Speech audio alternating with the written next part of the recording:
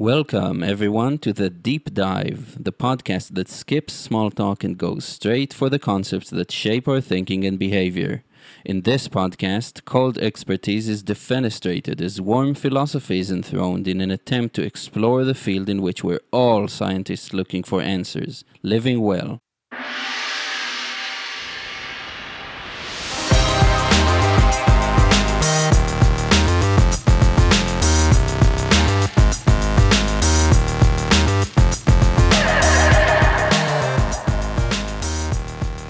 What's the usual thing?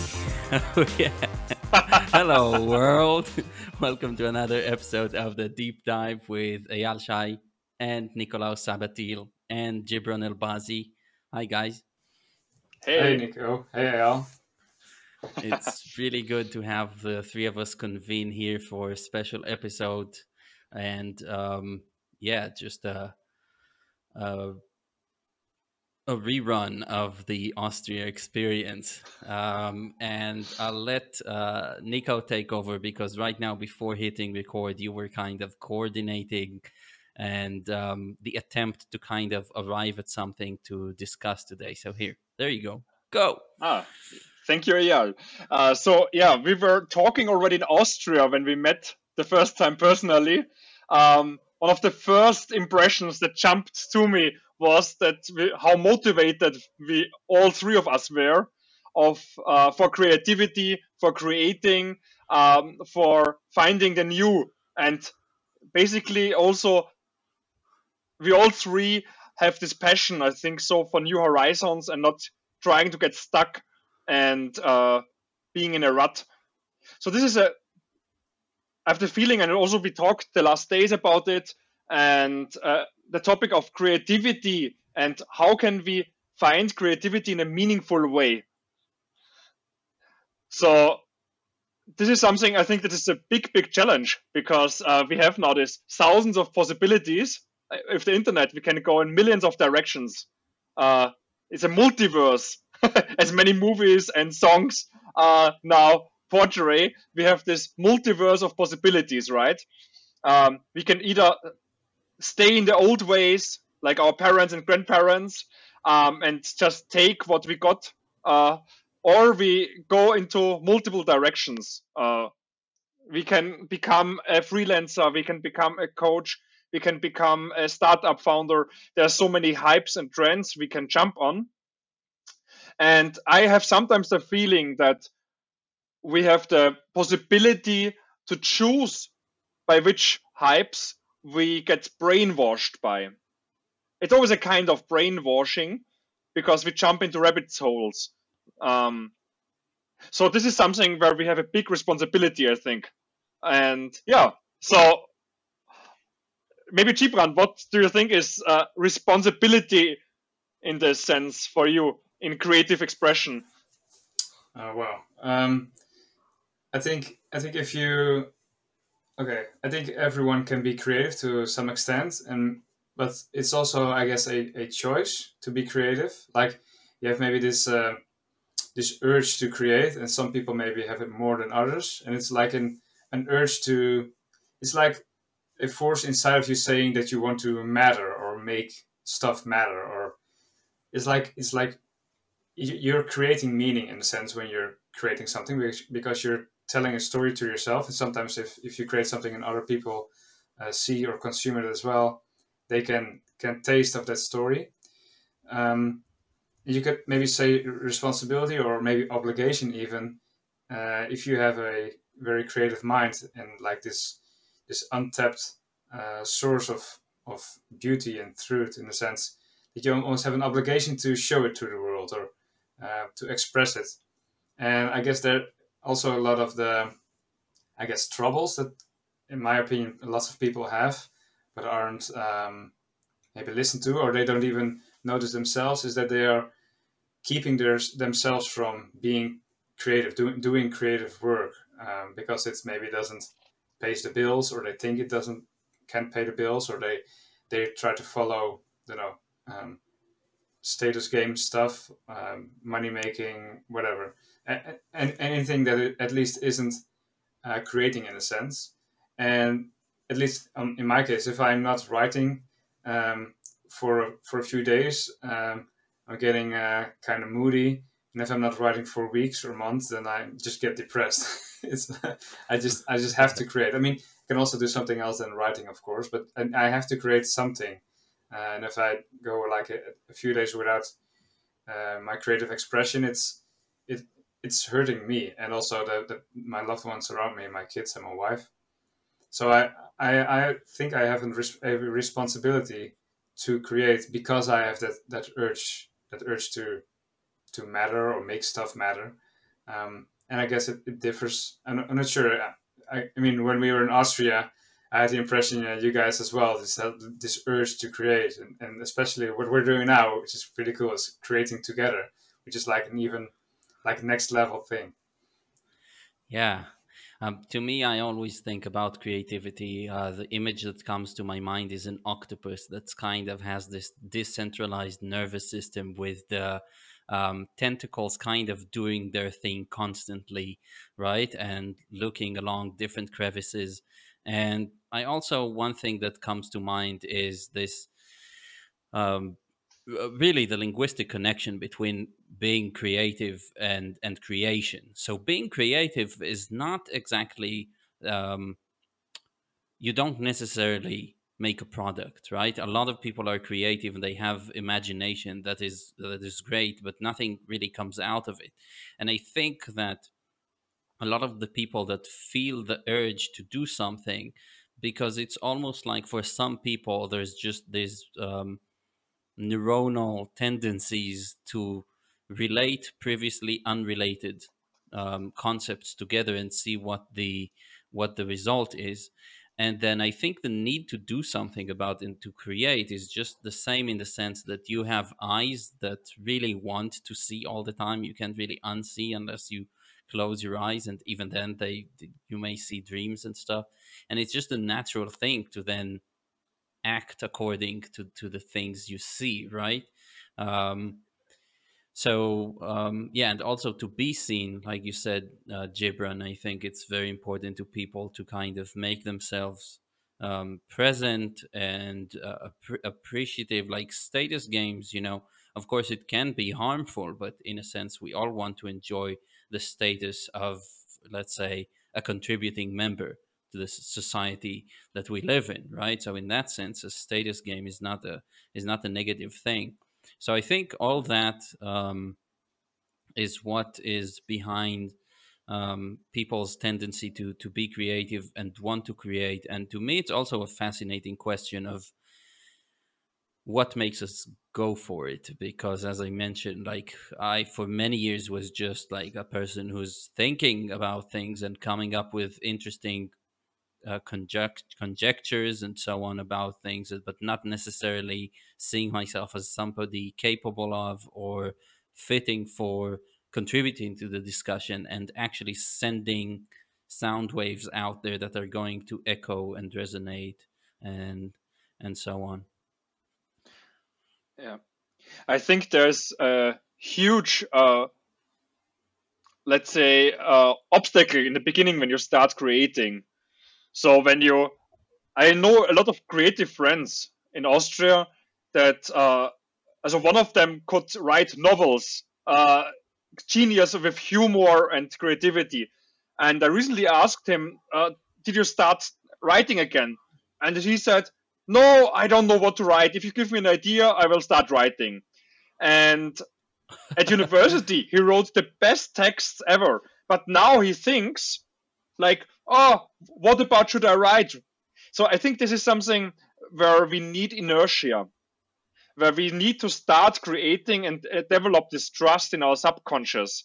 And I know many, many people that say, "Oh, I want to write, but I don't know what about. And, I really can't do writing, or I'm not smart enough to reflect on topics."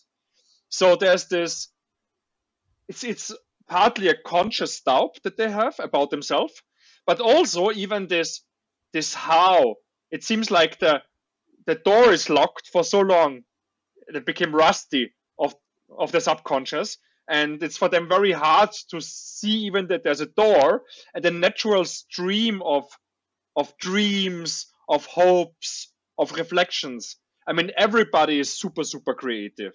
We have the most absurd dreams every night.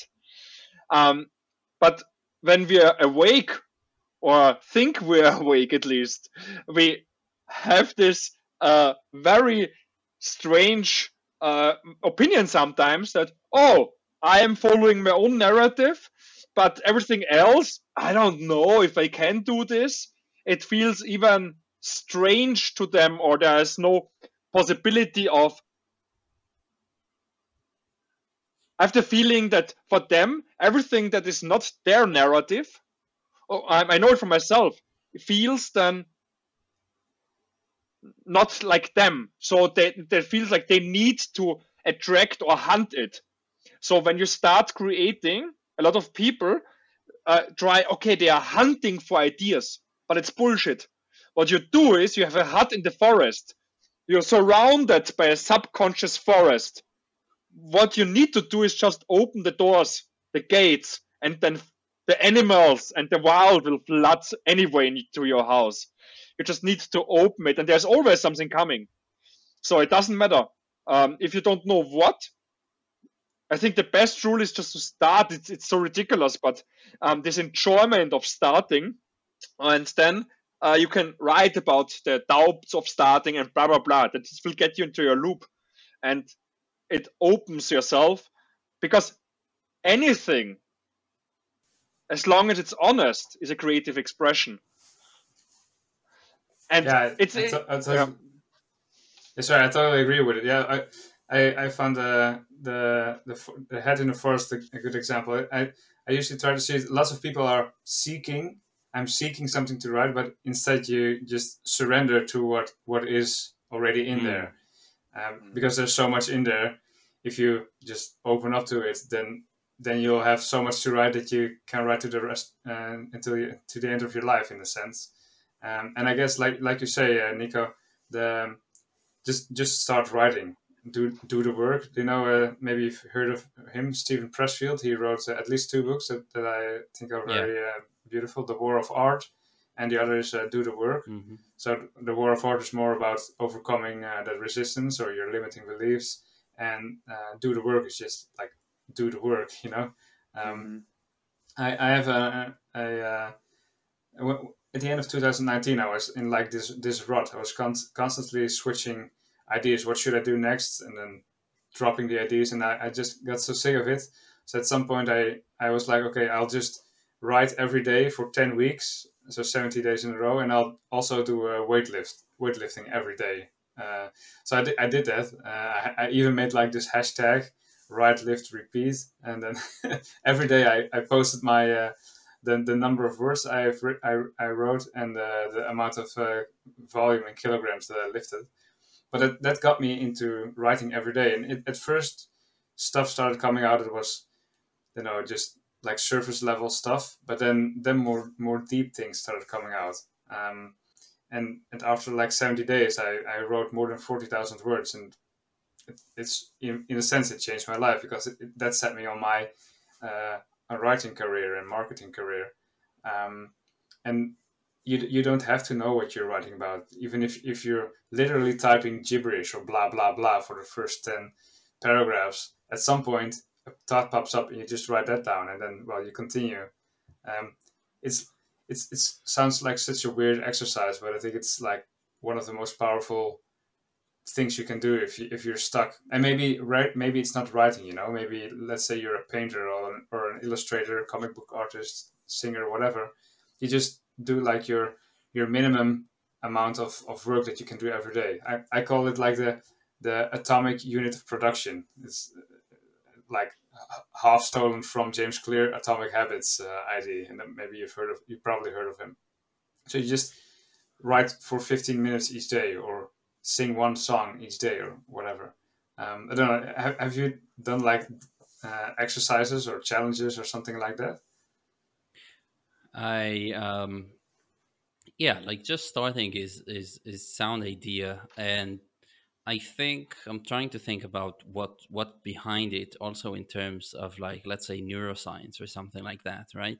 We think we are, right. The self is a very convincing illusion that we're kind of in, and I think that when we're in that self mode, let's say, and in neuroscience terms, we're probably like the DMN is on, um, and you're looking for something, and it's really when you're so when you're believing very much the idea that you were there, there's really no dialogue. And I think that creativity is really all about dialogue, because as I said, it's about relating to previously unrelated concepts and seeing what happens. And to do that, you need to hold two things in one mind, and that I think is best done by going back and forth between something. So I think that just doing it, really you realize that when you drop and you kind of take the DMN is maybe um, offline, then things start flowing in, and then you can intermittently critique them from your own point of view, and there's an inner dialogue there that kind of creates the thing, and then it's easier to flow, because that's really the hard part. We want to get rid of ourself to start doing something, because the moment you're doing something, you're losing yourself. You're just in the flow with the thing.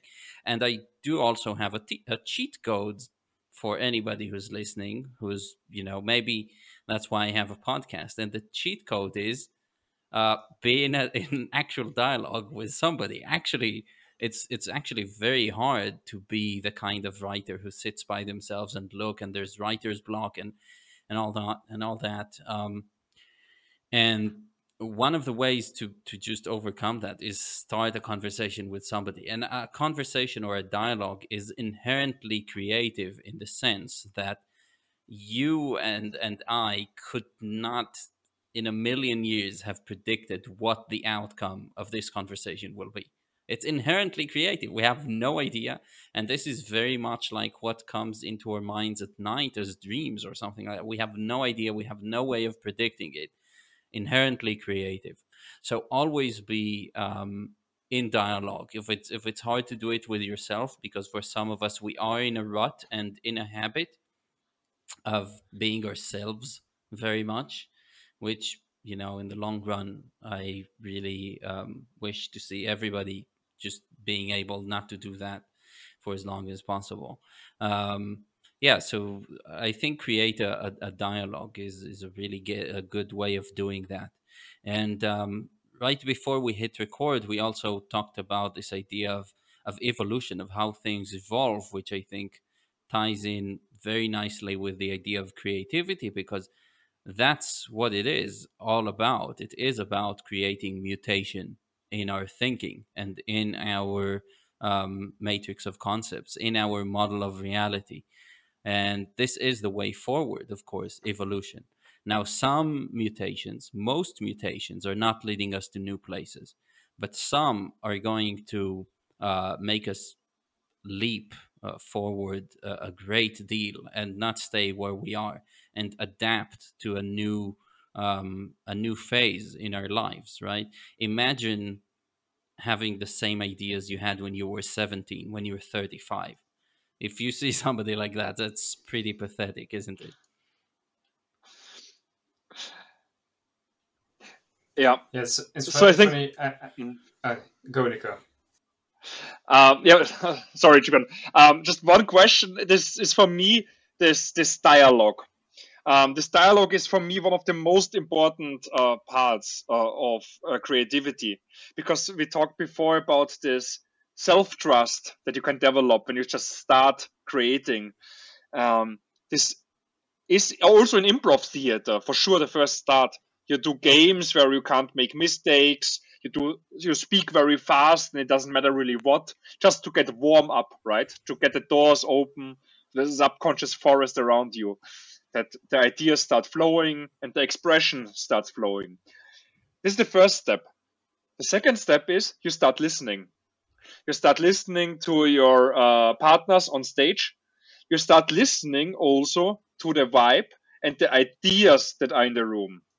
Um, So what is for me very, very essential is the self-trust that opens you, that you let the world flow through you. Creativity is not self-expression in the sense, it's like a being possessed. It's a possession. You let yourself be possessed by an idea. And basically it's falling in love with the music, falling in love with writing, with any idea or formula as a physicist. And in this, you vanish automatically, or you enhance, transcend yourself, because you can, your focus, your awareness is fulfilled with these ideas, and there you are not loyal to these ideas because you enjoy the insight, the consciousness of these ideas developing, of this evolution happening in your mind and on your painting canvas, for example. And this is something that is extremely healing because it gets one also then out of the rut. You can, that's also what you can see very clear in improv theater. First stage is trust, self-expression. I can let everything out.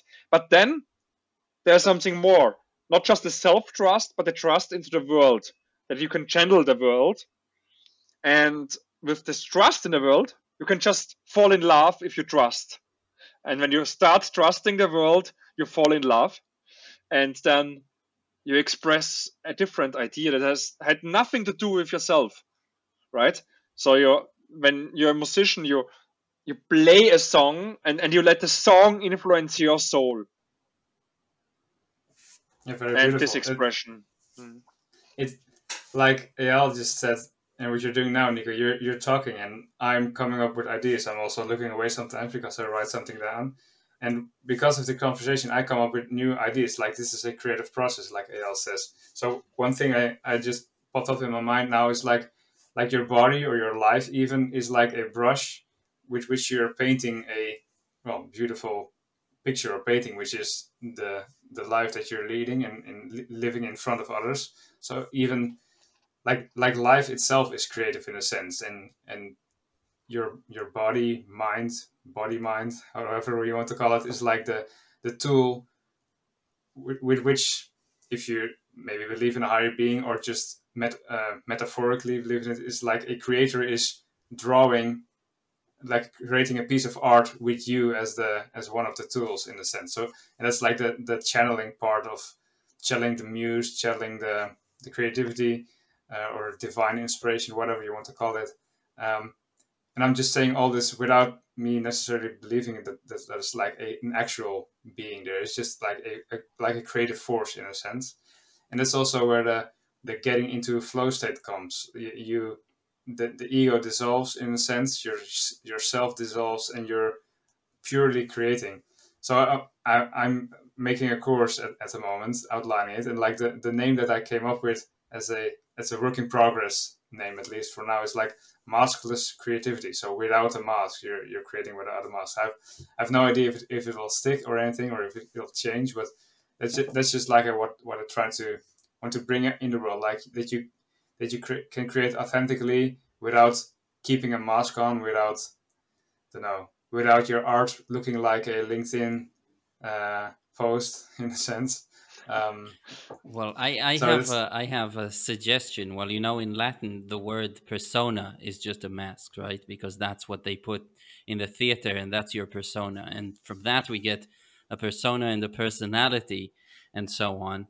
And of course, there's the saying like persona non grata, right? On somebody who's not mm-hmm, welcome in a part. mm-hmm, But in a sense, like persona non grata, it's also like the mask that is not welcome. So that is mm. that's if you're looking for ideas here, I'm pitching them live to you. Okay, all right, awesome. Maybe we'll get a premiere here for the name on the spot. Great. Yeah, I think this mask is a very good metaphor because masks also protect ourselves, and at the same time, they are very rigid, especially the old masks, wooden masks. that hide the face, that are heavy on your head, and they protect you from expression, but also from seeing the world clearly, because masks narrow your awareness and your perspective. They are like at the same point they are filters. This masks, and it's good to have masks. It's good to have a self, because for creation we need perspective. We like I cannot paint with all colors at the same time. I cannot paint everything all at once. I need a starting point. The starting point is your embodiment in the world right now. Your embodiment in front of the canvas. The the colors you have, the canvas you have, the emotions you have, and maybe the music you listen to, or the angry wife that hits you on the forehead while you paint. So everything is part of your painting, and that's perfect like this. So there is the mask of yourself, the mask of your life, the mask of your uh, being, time and space being, and this is fine, because also I think what is dangerous to give creativity something like an appearance of purity, because that's utter bullshit. There's nothing like purity, because it's just everything is dirt. And painting, singing is always dirty. If you want the perfect melody, what is the perfect melody? There's no perfect melody. Everything is a character. Everything is like a different taste of wine. There's no that perfect wine, right? So this is something very dangerous. Like, I mean, we are in the self-optimization shitty age, and there's so much talk about the right way again of doing something. We got just rid of tradition and dogmas, and now we have YouTube videos to tell us how we optimize our lives again. But yeah, that's bullshit. Yeah, And I think, I. yeah, Mhm. go ahead. Yeah, I just Yeah. I like it ties back with to evolution in a sense, because evolution is not a process that's directed at doing the right thing. For a lot of things out there in nature that you see all the craziness and it's like, what the hell is that? I think that the mainstream narrative is to look at the um, peacock's feathers or anything spectacular like that in nature, or I don't know, the rhino's horn or whatever, um, and to immediately look for explanations why it's there, as if there is an explanation. Now, what happens really is that we come up with plausible explanations. Well, it helped ward off predators, or it helps the males get females, or and this might be true, and still fundamentally, things in nature are found just because, and then what happened in effect is that a certain percentage of the population um, just encountered a stressor from the outside, an external stressor which they could not withstand, and these two. So there's a tendency actually in nature to always push the envelope. Actually, a population of animal is constantly checking all the options for them to survive in this world, and at some point they overstep the boundary, and the feedback is, well, no, you can't go that far. Okay, as a rhino you can't grow four horns, or you can't, whatever limitations. um, so I think that's an idea that really relates to what you're saying, that it shouldn't be directed at the perfect thing. If I'm constantly worried about being perfectly adapted to the world I live in, or create um, the thing that is going to be most popular, I think what happens is that the people that are genuinely popular and groundbreaking literally have no idea they're going to become that. When it comes to them, it comes as a surprise. Then you have a moment there where there's like big wave of popularity. So you have copycats, and they could do somewhat well in terms of popularity, because they're now riding this wave of popularity, right? The latest viral meme or whatever. But eventually, the next person who's going to make it big and is going to be remembered for being completely creative, it's almost a matter of luck if we just find him, you know?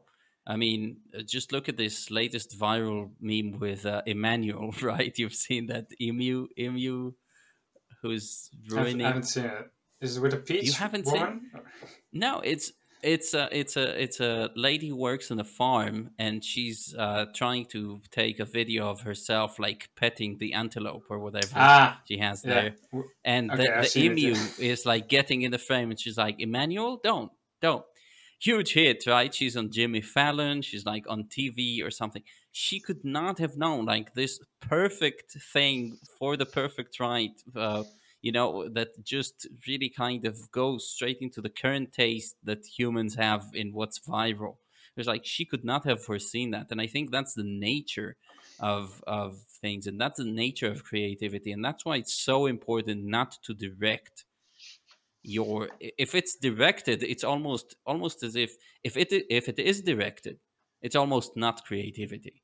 It's almost this like fixation. It's actually quite rigid because you're trying to get it right, and being creative is all about just letting things mingle there. And of course you want to do something about that because you even have no idea if it's going to succeed, so you want to be putting stuff out there and not knowing if it's going to succeed, and get the feedback 999 times out of 1,000. You're not It's not going to get traction, you know. But the only way to win the lottery is to play, right? Except I do think the chances for you to actually find your niche and find your true fans, as they're called, or whatever, that's actually quite large if you're engaging in creativity for decades of your life, because your I think the intuition also gets much better. yeah, I think it's even if you essentially what you're saying is you if you channel something instead of directing it, because if you like we're like almost 8 billion people here on Earth. That's 8 billion different perspective, or like Nico says, filters. There are 8 billion different filters, and each of them has a chance to create something that no one else could create in a sense. But it only happens if you uh, well take off your mask. If you or if you just if you let it like this creative force run through your filter, or run through your that the thing that is unique to you, and then what comes out is authentic. And like you say, Al, it doesn't it comes unexpected mostly because um, you have no idea exactly how other people's perspectives or filters or masks look like, and but also not your own. So what comes out sometimes hits a chord, and like the emu whatever the animal was called that went viral.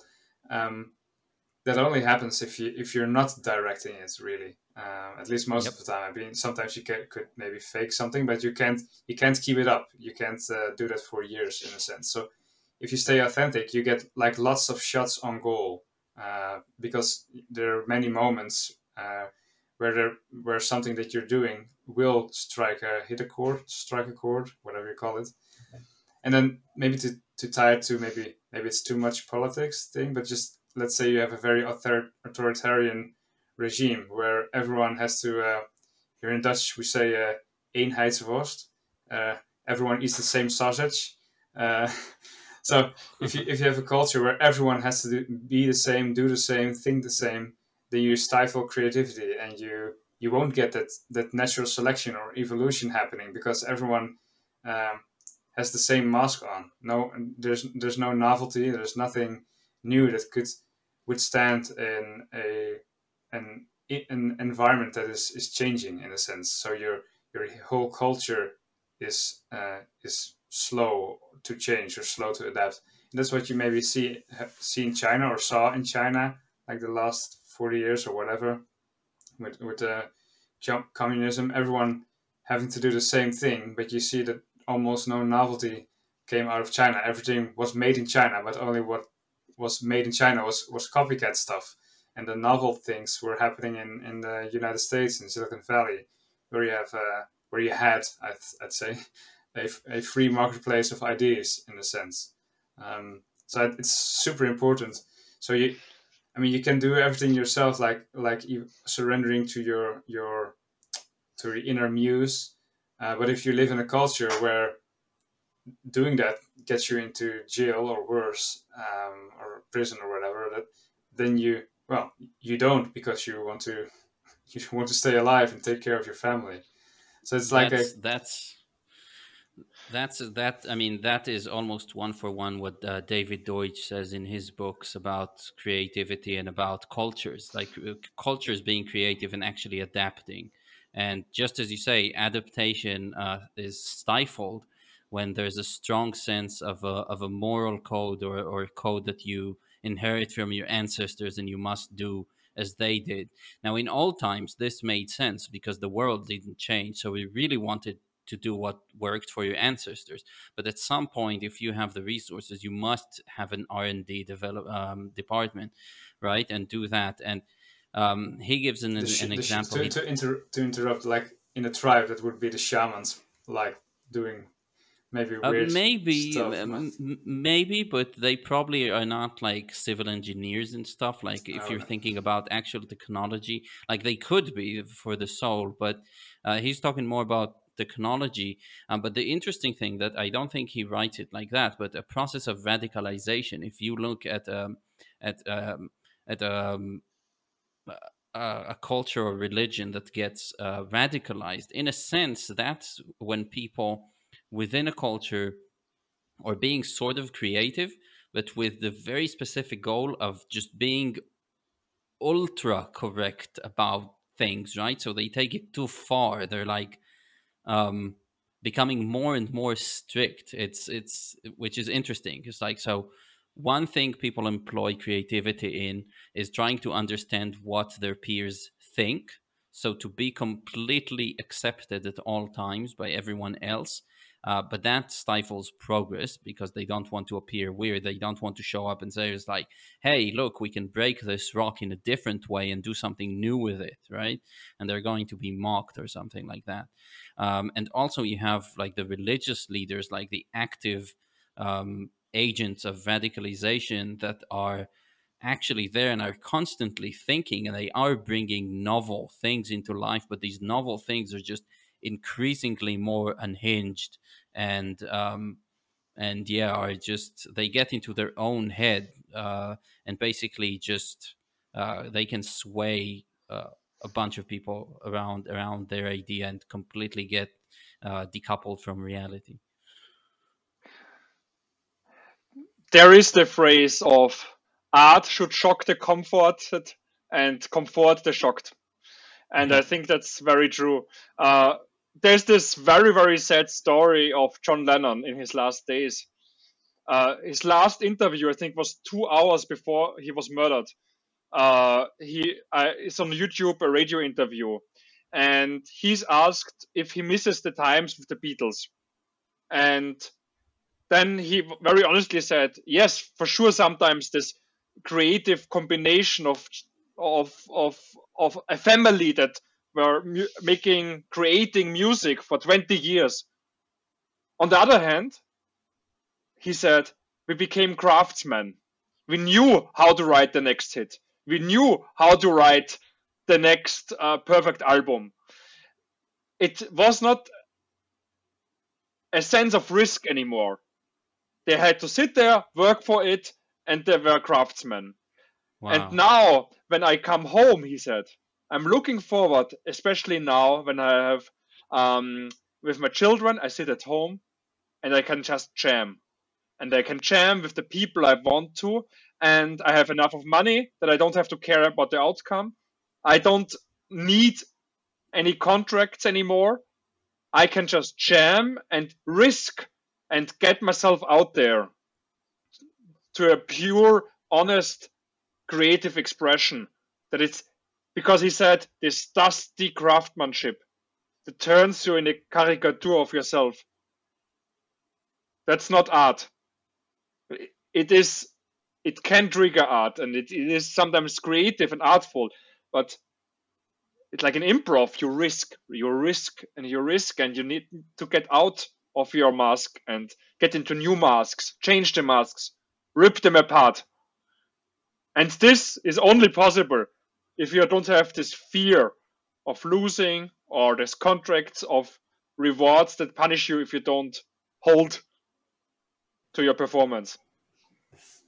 That's so I interesting. think I'd like to hear from you, from either of you. I'd like to really like stay on that topic for a moment of popularity and creativity, because I think that the people who are right now, you know, I want to be liked. Everybody wants to be liked. As I said, like a status game is not necessarily a bad thing. So we want to kind of be appreciated for what we do.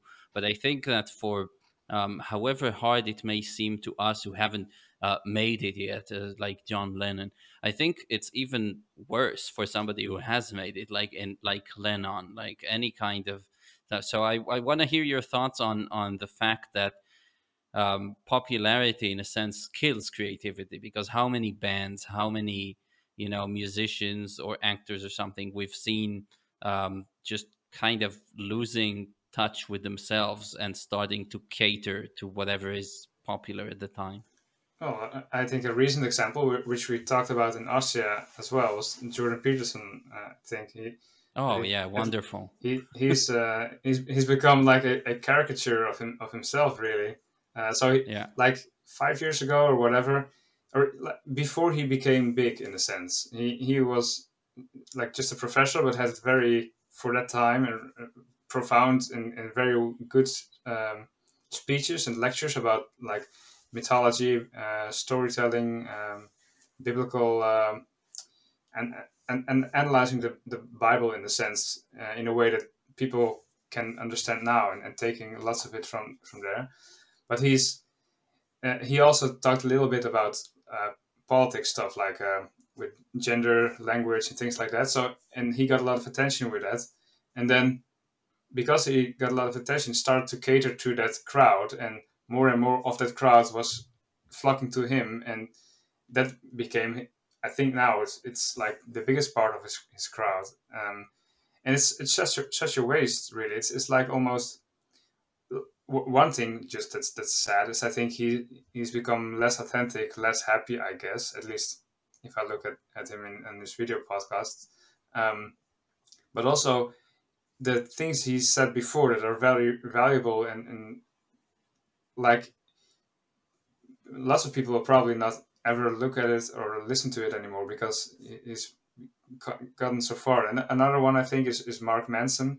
He is not extreme like Jordan Peterson with some views maybe, but he's constantly regurgitating.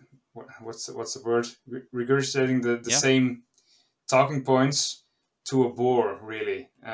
Just everything he wrote about on his blog, he's now doing on his YouTube channel, and it feels so. It's really just boring, at yeah. least to me. James Lindsay is another good example, I think. I don't know him or her. The girl or Oh, man or James. Yeah, that's yeah, it's James is James. a But guy. yeah, but sometimes you get No, yeah, he was like anti woke, and he started Hmm, with that, but at some point just fell in love. Yeah, I mean the examples are numerous, but like yeah. the interesting thing in it is to think was like, are we, at least in the beginning, are some people creative only to become liked, and they don't actually see the benefit in being creative for the sake of harnessing your psyche to do something good for yourself? And I will put out an example of somebody who I think does it very well and always goes out on a limb. That's like Tom York and Radiohead. Like they never stopped reinventing themselves, which is Yeah. interesting. And but those kind of examples are few. Okay, Nico, you want to speak? Can I plant a flag only for one thing because before we forget? Like, Eyal, you said, are they just being creative for like the status or the things, or because they really want to create? The question is, how would we then define creativity, and can you be creative if you're doing it for status or not? So that's one I think want to talk about after Nico does this thing. Oh, Nico, are you still there? Oh, maybe it's Maybe I should frozen in just time. frozen.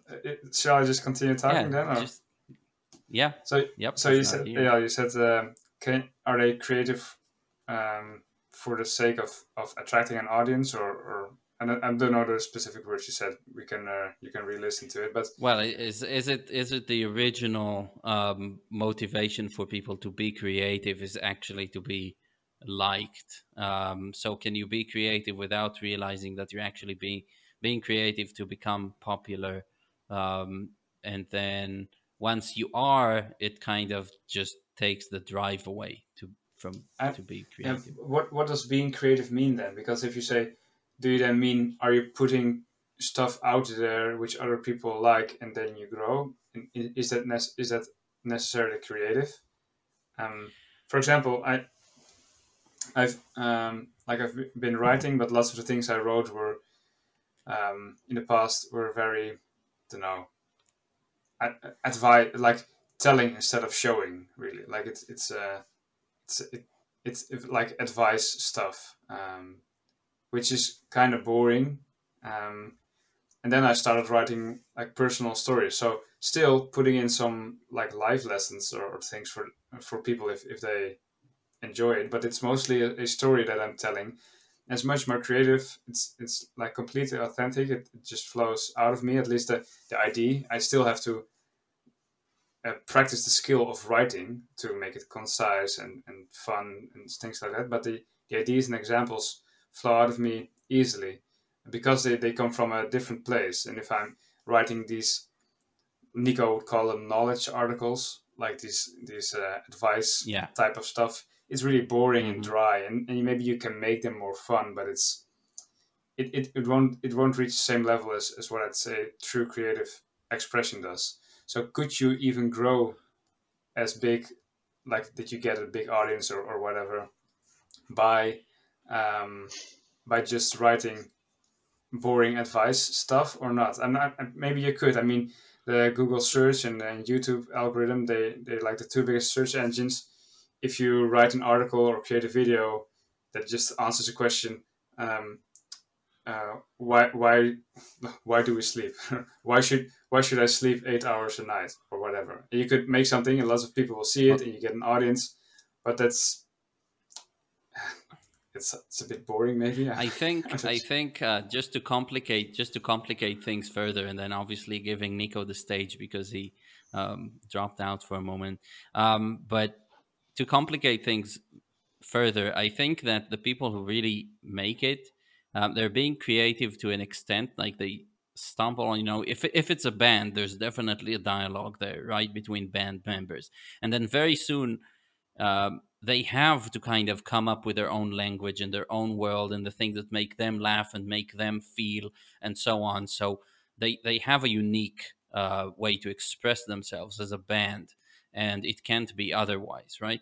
But then there's also another factor, which is just charisma or looking the part. And I think that you can be propelled into stardom, not because you have the best work, like creative work, but because you have charisma. And a lot of these people are like thrown out there to stardom and are becoming big stars, but actually they don't have the creativity to keep it sustainable. It's like their charisma, and just like any taste, the people lose taste for that type of charisma and that type of band, and this band doesn't actually um, reinvent itself after a while, or this person or whatever. Yeah. Welcome back. So, um, I think there is an innate talent. Unfortunately, despite what self-help books tell us, not everybody can be Lady Gaga. I will never learn to sing in my life. So there's a talent. One thing is that, for example, they have shown that children that moved a lot in their early childhood, they became more creative. I mean, it's a study. Who knows? But the message behind was the children had to adapt to adapt. They had this plant seeded in their subconscious of they have constantly to adapt. So their pattern recognition system became hyperactive. That means they have a constant doubt, a question. That's what, for example, Richard Feynman taught. I just was reading today, hearing from a former student, that he first showed a path on the blackboard for the students how to calculate something. And then at some point, it seems it's not the right path. But now we know how to do this problem, right? But something's wrong, right? And then with this something is wrong, he showed them a path that is wrong. There was this rumination activated, this question, this koan. What is this? And creativity is in this sense like neurotic rumination sometimes. It works in you, it digests. And it's the willingness, I think, to become a beast in the extreme forms. To dive into very abstract and very associative fields and dissolve yourself in this rumination. So this is something that not everybody wants to have, because it's also not easy as an artist to be torn apart constantly, right? To have a boring life can be a peaceful life, and it's not a mindful life, a creative life. It's not a peaceful life. The Tao of art or the Zen of creativity is bullshit. I think real creativity is bloody, wild, and restless. And that was one of the most controversial tweets, let's say, so provocative, where so many people complained, no, you can be happy and make art. Yes, you can, but it will be boring art. It can be meaningful to you, but for becoming a meaningful artist, you have to digest the nightmares of the population. You have to digest the nightmares of your family and your neighborhood, because only the stuff that comes from the deep ground, from the muddy water, from the dark depth, is meaningful also to others. I mean, if you write, I don't know, my washing machine doesn't work, it's nice, maybe good for you, maybe it's meaningful art that you write poems about your washing machine. But if you're in an existential crisis and there's an apocalyptic atmosphere in your village and you collect these dreams, you're empathic with your village, digest it, create paintings, songs about this apocalyptic floods or rain or hail that overcome your village, then people will listen to you. I'm not sure if I So fully you're saying agree. there's a reason. Okay, I was just gonna joke and say there's a reason why the Bible speaks about floods and not about the tender stalks of wheat just growing as they do every year. It's an extreme form. So I don't want to say you need to be suffering to make any creativity. What I mean is creativity is rumination, and rumination, like a cow ruminates grass again and again and again. So that means the more meaningful it is to the collective, the more resonance will be there. So it's a collective dreaming in a sense. Yeah, indeed. Yeah, I have a few things to say as well. The ruminating cow, I just wrote it down. I tweeted it just yesterday. Maybe subconsciously you noticed. Someone asked, how would you describe a cow, if in personality or in and what would a cow be an analogy for, or for what process in your mind or head? So I said rumination or ruminating. So that's indeed what it is. And I also like to attach to what you said earlier. You have to make a choice to then do something with it. Maybe you should go from a ruminating cow to a bull, because then you have this force and this energy to go out there and do something with it. What I wanted to say, yeah, I also wanted to respond to the idea that you have to suffer. I think in the moment of creation you don't have to suffer. I do think you can make meaningful art or whatever, meaningful stuff, because a small tangent, we've been talking about creativity, but I feel like we've been talking about it a lot, as if only art could be creative, and we haven't really talked about whatever technology or programming or building a house or something like that, which you have to do problem solving, creative work as well, which is not necessarily art. Anyway, the apocalyptic scenario where someone would write a poem about it could be very creative or meaningful or um, don't know, make people feel a lot. But I think you can only write something like that if you also have either the experience of the opposite of that apocalyptic side, the good side, or have the hope, or you can dream of the good side that's beyond it. Because if you only know the apocalyptic side, in a sense, only know the bad, then the bad is normal. You don't. So that's why I think creative people are also very much dreamers. You can imagine what better it could be, and because you're suffering, you see the gap. In a sense, you creativity allows you to see the gap between what is now and what could be the same. That's why problem solving is essentially a creative endeavor, because problem solving is you see what's now and what could be, and that gap I see it in my son all the time. He's a very creative boy, but I see him suffering as well because he can see he can imagine what he could do, or how for example we were making a boat from wood and cardboard yesterday, and he gets very frustrated if it doesn't go exactly, it doesn't look exactly like he wants to, because he can't yet use the tools to make it exactly like he has it in his mind. So there's this gap, and this gap, I think, in creativity can create suffering or feelings of depression, that you're constantly not. It's not perfect yet. It's not perfect yet. You get this idea, and constantly suffering, creative or artist. But I think you can be that. You can be that your whole life and create the most beautiful art there is. But I do believe that you can go beyond it. That you can let go maybe of you can let go of that mask that you have to suffer because you have to see the gap. You can also say there is a gap, and I can take a step back and take off the mask and uh, look at the broader picture as just you being a brush by from the universe creating something. And maybe for moments that you are creating, you can almost choose to jump into that mask and suffer, in a sense, or feel those emotions to be able to create.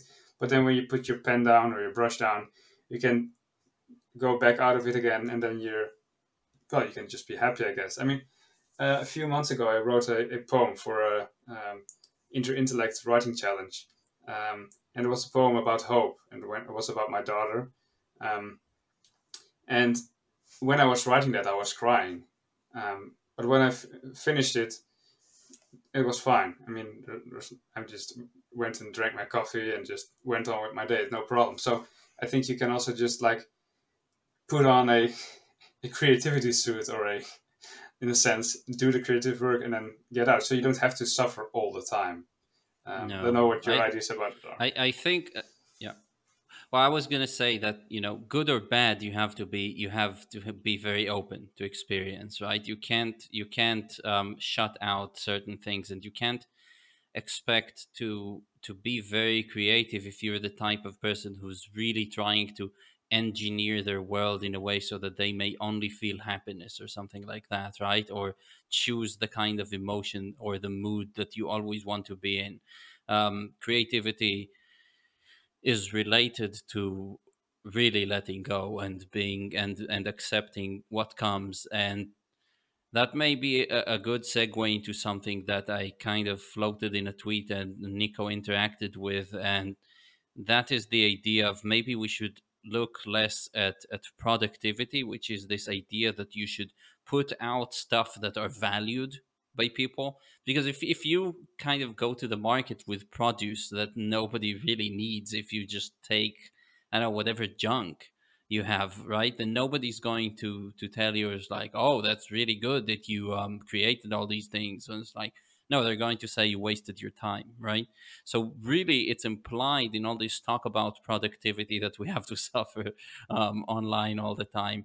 is the idea that you have to create value all the time, and value is just like what's right now people are going for, right? And then it becomes a directed kind of thing, and again, that's not completely creative. And creativity, I was just kind of floating the idea that maybe we should focus more on conductivity, make sure that we ourselves are vessels that can let things pass through us. And this ties back in with what you both said before, that it's very important that we just let the world kind of flow through us, or be possessed by an idea, and then actually um, be the ones that maybe substantiate it, like put it into substance, write it on a page, play it on the guitar, whatever.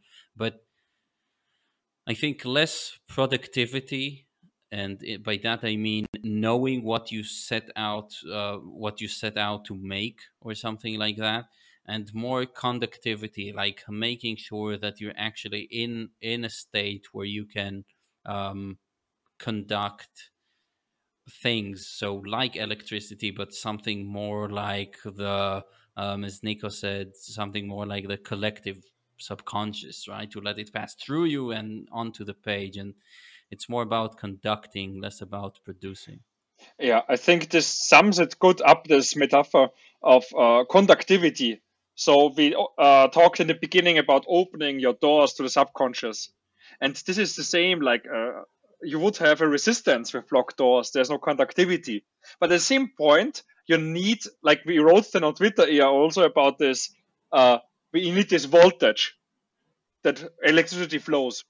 And voltage, that's what I meant with suffering. I didn't mean like existential deep suffering. It's not necessary. But you need a restlessness, because the subconscious will just ruminate what is not yet solved. You will not, if you're super in blissful, mindful, whatever peace, you will not think so much about the problems at hand. But if you, it can be a positive change, like, this question about, I don't know what, how, this ocean, this wild ocean in my painting, it doesn't let me sleep. And if you're restless with this wild ocean, you see it when you close your eyes. It will come up and up again, and it will come up even if you fall asleep and you wake up with this thought. But this is the voltage that you need. You need conductivity, but also voltage. This gap between is and should. And only then the waterfall happens, the current happens. And this is something like a koan. You can open the voltage that sparks the creativity to further make this thread. But it's important to have this gap in you, this little tension, this courage to despair, as Goethe said, this voltage. And this doesn't mean big suffering, but it means you allow yourself to be restless and have a question in you and work it in you. But then you have some direction, right? Because you have like what is and what should, and you want, so there's some direction, but it's internal. It's a direction. It's a direction that's internally based instead of an external. Yes. It's directed from internal motivation instead of external. And it is the topic that is the gap, and not the reward that creates the gap. So there are two kinds of gaps. I want to be a big superstar, and there's the difference. I am not a superstar. I'm not Lady Gaga yet. Or you have a gap between I want to express the spring, the season of spring. And you don't even can articulate maybe this sentence, but there's a feeling of revitalizing, of life coming back, of flowers and colors coming back, and the warmth of the sun on your skin. And there's this urge in you, this beast awakening, right? This animal in you that, life, back to life. Yes. And so this is the gap. This is the gap that this internal rumination, this dream of the reawakened beast that comes alive. And this beast doesn't let you go. Not the reward of becoming a superstar or writing even a good poem or painting a good picture. Because as soon as the result comes in, you're not digesting anymore the the artwork itself, but the result, and then it's bullshit. So I have an idea, um, a question maybe more, because I'm not sure what the answer should be for this. So you have, let's say you create you write an essay, very creative. You have a vision for what this essay should be. You're not there yet. You're writing it, and then it's out there, and people can read it and enjoy it and understand what you try to communicate. Um, but there's also things like jazz or interpretive dance, where, like, well, you can see me, but the people listening not. But let's say I'm moving in all kind of weird movements. From outside, so someone looking at it looks like completely random. But the person inside, I'm sure, is feeling lots of emotions. It's like almost purely channeling their restlessness in a sense. Um, but what comes out, is it art, or is it the random firing of neurons or their restlessness? Is it art? At what level is it art? I've always found it hard to enjoy jazz or interpretive dance or things like that. Maybe because I'm not a jazz musician or not an interpretive dancer, but I find it So, too out there for me. yeah, so there is the difference between games and play. Play is open play. Jazz is right on the edge between game and play. It's not play. It's not random. It's not everybody does what he feels like on stage. Yes, they express improvised, spontaneous feeling, but there's a overall aesthetic wrapped into it. And I think this is also a good because we come soon to an end. So this is this wrapping of an aesthetic. We talked about perspectives that art is never pure. Art is never generalized or optimized because we have always this bloody human body in us that we express it with this perspective. And in this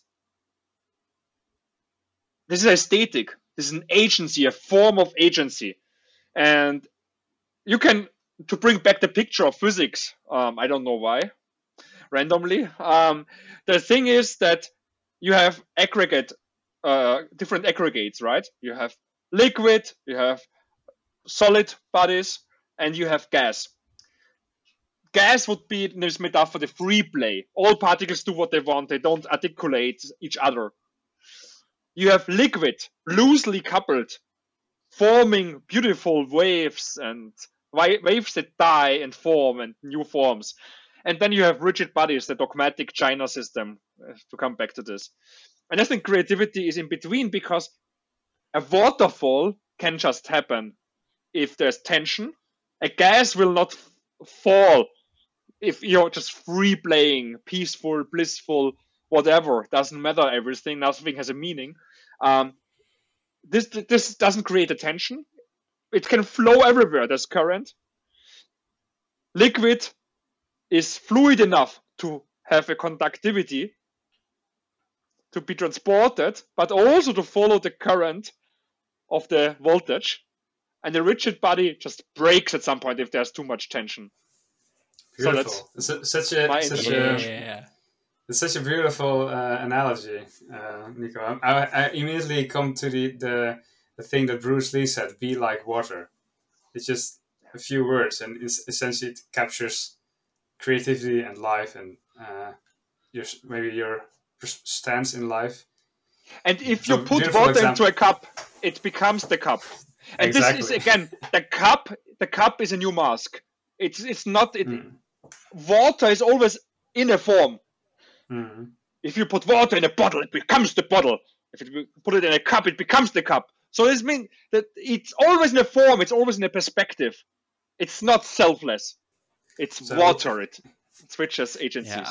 I can't believe that now after 70 minutes we've just come to the climax of this, and we do have a hard stop today, which is tragic at this point, but still nonetheless a reality. Yeah, this really is beautiful. But whatever you do, don't tattoo water in Chinese on you. That's kind of, don't do that. Um, uh, yeah, be this like is be like this. stone. Yeah. um, yeah, this has been such a wonderful conversation, and it's fun, and we should do it more for sure. Always appreciative to hear your wonderful thoughts. And again, I landed in the end in a place, in a territory where I couldn't be. I couldn't guess if I wanted. Where the aspiring Lady Gaga here says that China is like a solid. That's just stuff you can't make up on your own. Starting a conversation. Yeah, and I think Jibran is kind of like, I think he would be the Dutch prince, right? The Dutch prince. As in Prince the I'm not sure. musician. Yeah, If we're okay, into okay. musicians now. Yeah, maybe, I'm not sure. Anyway, yeah, guys, what a joy! What a joy it was, and to next time, right? I'll Indeed. definitely. You can tell me what to link to if there are any new things going on for you, and we'll put that in the show notes. And let's keep in touch. Right. Thank you so much. Thank you so much. See you guys. Stay healthy and insane.